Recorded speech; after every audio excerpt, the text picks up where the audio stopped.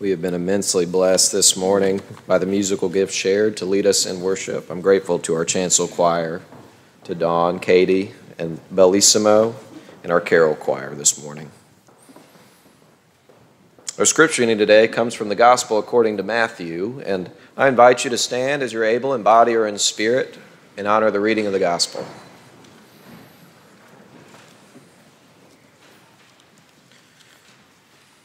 Hear these words from Matthew chapter 20. For the kingdom of heaven is like a landowner who went out early in the morning to hire laborers for his vineyard. After agreeing with the laborers for a denarius for the day, he sent them into his vineyard.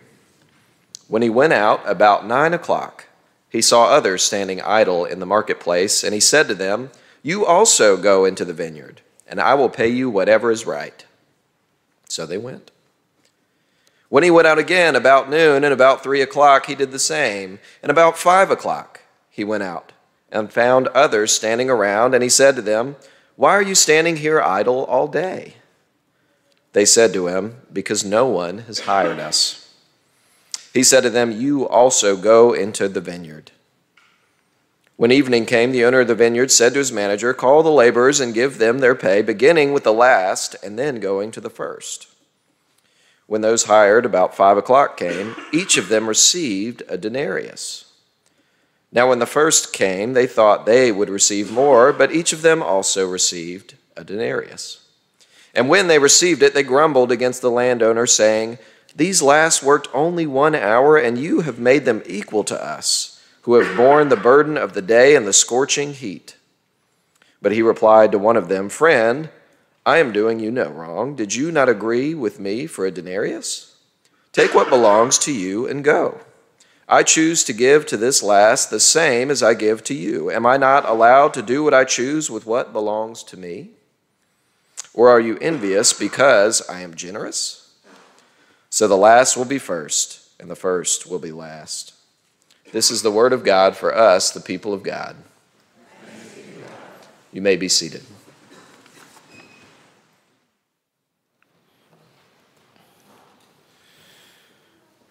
There was a parable circulating around the rabbis about this time, about the time of Jesus.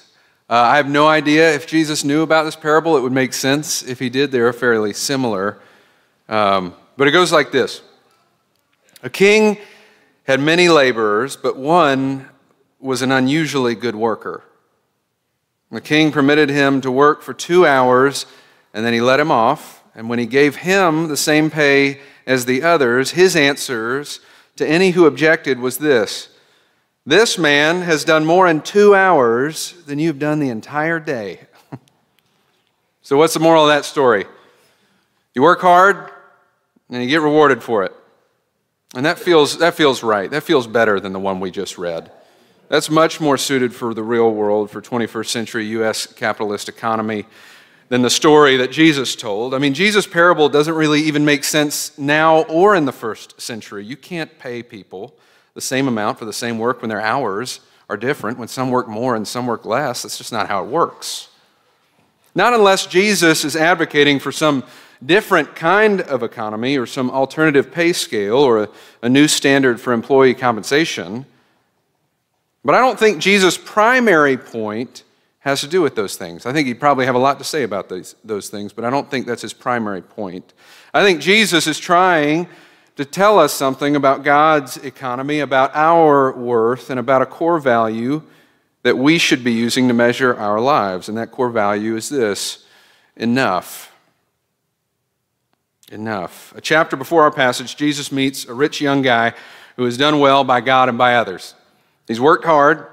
He's kept the commandments of God, and it appears that the only thing between him and eternal life are his resources. Jesus tells him that to get closer to God, he needs to reallocate some of his riches. He needs to sell all of his possessions and give them to the poor. And you remember what he does, right? He walks. He can't do it. And I think he's just in that. After all, he's worked hard for his money, for his stuff. He deserves what he has worked hard for, right? And after all, it's his. And as the rich young guy walks away, Jesus comments, to those around him that it's pretty hard for a rich person who has more than enough to get into heaven. In Jesus' kingdom, the first will be last and the last will be first. Eugene Peterson calls this part of God's great reversal. Jesus is showing people, in fact, that there is a different universal economy at work, one that we have previously known nothing about, and it doesn't operate according to how we do things. It doesn't operate according to supply and demand, or at least in dollars and cents. It operates with different rules, with rules that are counter to those that we are all loyal to, rules about who gets what and having more than enough. And one rule in this great reversal is that more than enough of something makes a life with God complicated. Why? Because if you already have more than enough, why would you ever need God? Not long after the rich man walks away, Jesus tells us about the manager who goes out early. He recruits some workers at a set rate. He tells them ahead of time, this is what you're going to get. They agree.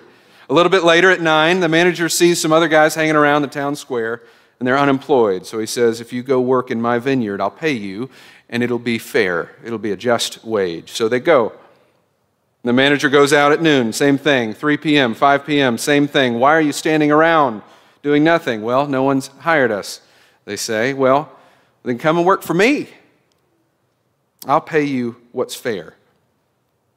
And I love that image of this manager going out again and again to the marketplace for the sake of employing as many as he can. He's trying to find more and more workers all day. He doesn't want anybody to be left without a job. So he goes out and he seeks as many as he can find. It's an example to me of a God who pursues us, who seeks us.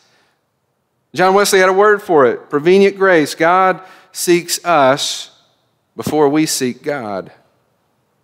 And it also kind of reminds me of the shepherd who leaves 99 to seek out the one lost sheep so he can keep them all together. It reminds me of the father who runs out to embrace his long-lost son after he's been gone for so long.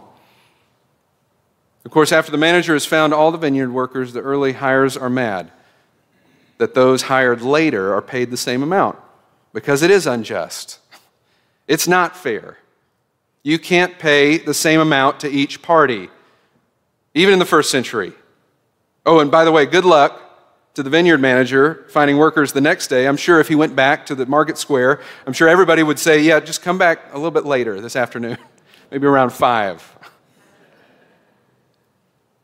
But Jesus isn't getting into the weeds with all this stuff. This is a parable about how much God values you and me.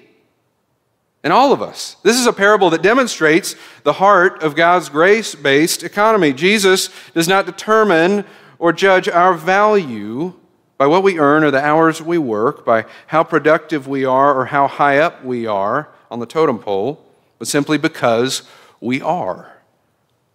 This parable is meant to direct us toward what God thinks of us.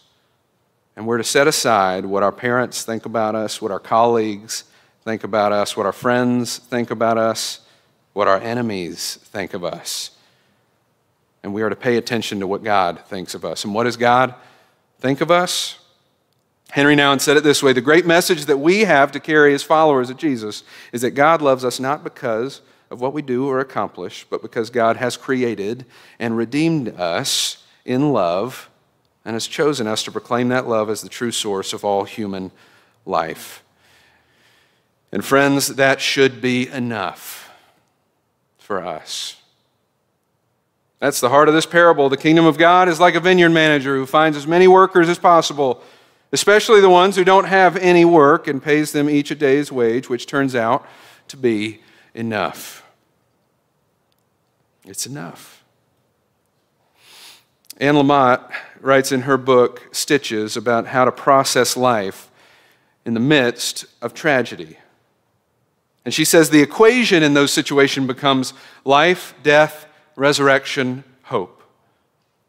The horror is real, she says, and so you make casseroles for your neighbor, you organize clothing drives, you do your laundry. We live stitch by stitch when we're lucky. But she also says that in those things, in those times, through others and through silence and through little reminders, God is still with us and gives us grace enough. Grace enough to get by and grace enough to put one foot in front of the other. And she says that grace, even the smallest bit of grace, is enough. Knowing the value that God has placed on my life is enough. And Jesus says that whether you started in from the beginning or you've recently joined in, there is grace enough for you. I was walking with my sister yesterday and her almost 2-year-old nephew, Crosby. I don't know if I've talked to you about him yet. They came to stay with me this weekend, and it was up to me to babysit him yesterday in the evening. But we were walking around town Noonan, downtown Noonan into the Gillyweeds yesterday. And in the back right corner of Gillyweeds, I don't know if y'all have seen this, but they've kind of cultivated a really nice baby section with books and stuffed animals. And so, as this is of recent concern to me, we know that it's there. And there was back there a sign that read simply, "Just enough grace for today." I got a preview last night as my sister and brother-in-law were gone, and I was expected to put Crosby down to sleep. Just what that prayer means. And I prayed it. After an hour of screaming, I prayed, "God, just enough grace for today." What a significant preview that was. I believe, though, in that prayer. I really do. I believe that there is just enough grace for today. I believe there is enough for today and for tomorrow and for the next day. There's a guy named Tullian Tchividjian who's a grandson of Billy Graham, and he wrote a book. I haven't read it. I just like the title. I think the title gets at the point better than I can. Here's the title: Jesus plus nothing equals everything. That's a hard message for us to hear, I think. Because in this world, often we have more than enough food, clothes, money, everything. While at the same time, we're told that we don't have nearly enough by every single ad that we see. You got to have more. And when we have more of whatever is being advertised to us, then we might finally have enough. We're promised that, but we never do. And all the while, in the midst of the noise, God is there trying to find all the workers He can and to tell us that we are already enough. We are valued at the highest price, and we have already been offered a grace from God that is enough. Even if it's just enough, it's still enough. Pastor Leslie Weatherhead talks about a time he needed a break. He was busy. There were lots of meetings. He couldn't get his head on straight, so he was a pastor in London, and he went to a Quaker community north of London to take some time off, to take a brief vacation. And he says, one September morning, he said, I got up at 6:45. I walked through the kitchen garden, up through the orchard where the owls were still crying, through the gate, and into a meadow. But not only into a meadow, into a great silence. It was in the meadow that I met God, he says. The ground was drenched with dew, and it looked as if it were covered with frost. The sun was peeping over the horizon, throwing long shadows on the grass. It was an hour of bewitching loveliness. Magic was in the air and awe in my heart. I had that strange impression, which probably you have had many times, that I was being allowed to be present, just as God had concluded the creation of the world. That I was seeing the world all new and fresh from His hand. There was a solemn hush which seemed to fall over the whole field and everything in it. In a way, he says, it was a strange experience. And you don't plan such hours. You don't plan hours like that, hours of insight, when you go on a vacation.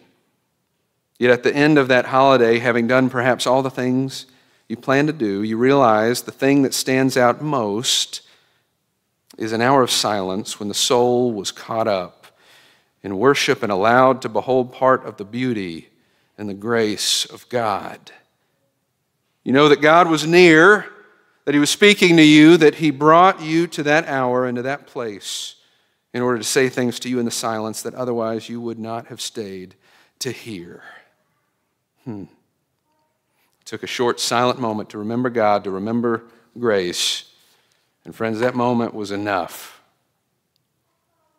We operate in a world that sees grace as simple, sometimes silly, and material gain as the standard, and that often leaves us spinning our wheels day after day, never once thinking that the one in charge of the universe and everything in it might be playing a different game with a different set of rules. Preacher and Professor George Buttrick says it this way: the rewards of God are not according to what men think is their merit. God has God's own criteria. Marcus Borg says it like this: becoming and being Christian is like learning a whole other language. That's exactly what it's like. After all, this grace-based economy makes no sense to us because God doesn't ask, how much can I get for the hour? Grace doesn't ask, how much can I get for the hours and the effort? Grace just states, this is already enough. There is already enough. A.W. Tozer wrote a book called The Pursuit of God in the 40s, and in its preface, he admits that this book is really not that special. It's kind of an odd preface to begin a book you're about to read. He writes, nothing here is new, except in the sense that it is a discovery which my own heart has made of spiritual realities most delightful and wonderful to me. Others before me have gone much farther into these holy mysteries than I have done. But if my fire is not large, it is yet real, and there may be those who can light their candle at its flame. What is he saying? He's saying my life, my writing, my experience of God may not appear on TV. It may not be in a magazine. It may not be flashy or overly marketable. But the grace that God has shared with me is enough. And hopefully out of that enoughness, someone else just might find the same. So friends, may you live your life in such a way that you might know that the grace of God is enough. And it's the only enough that you need.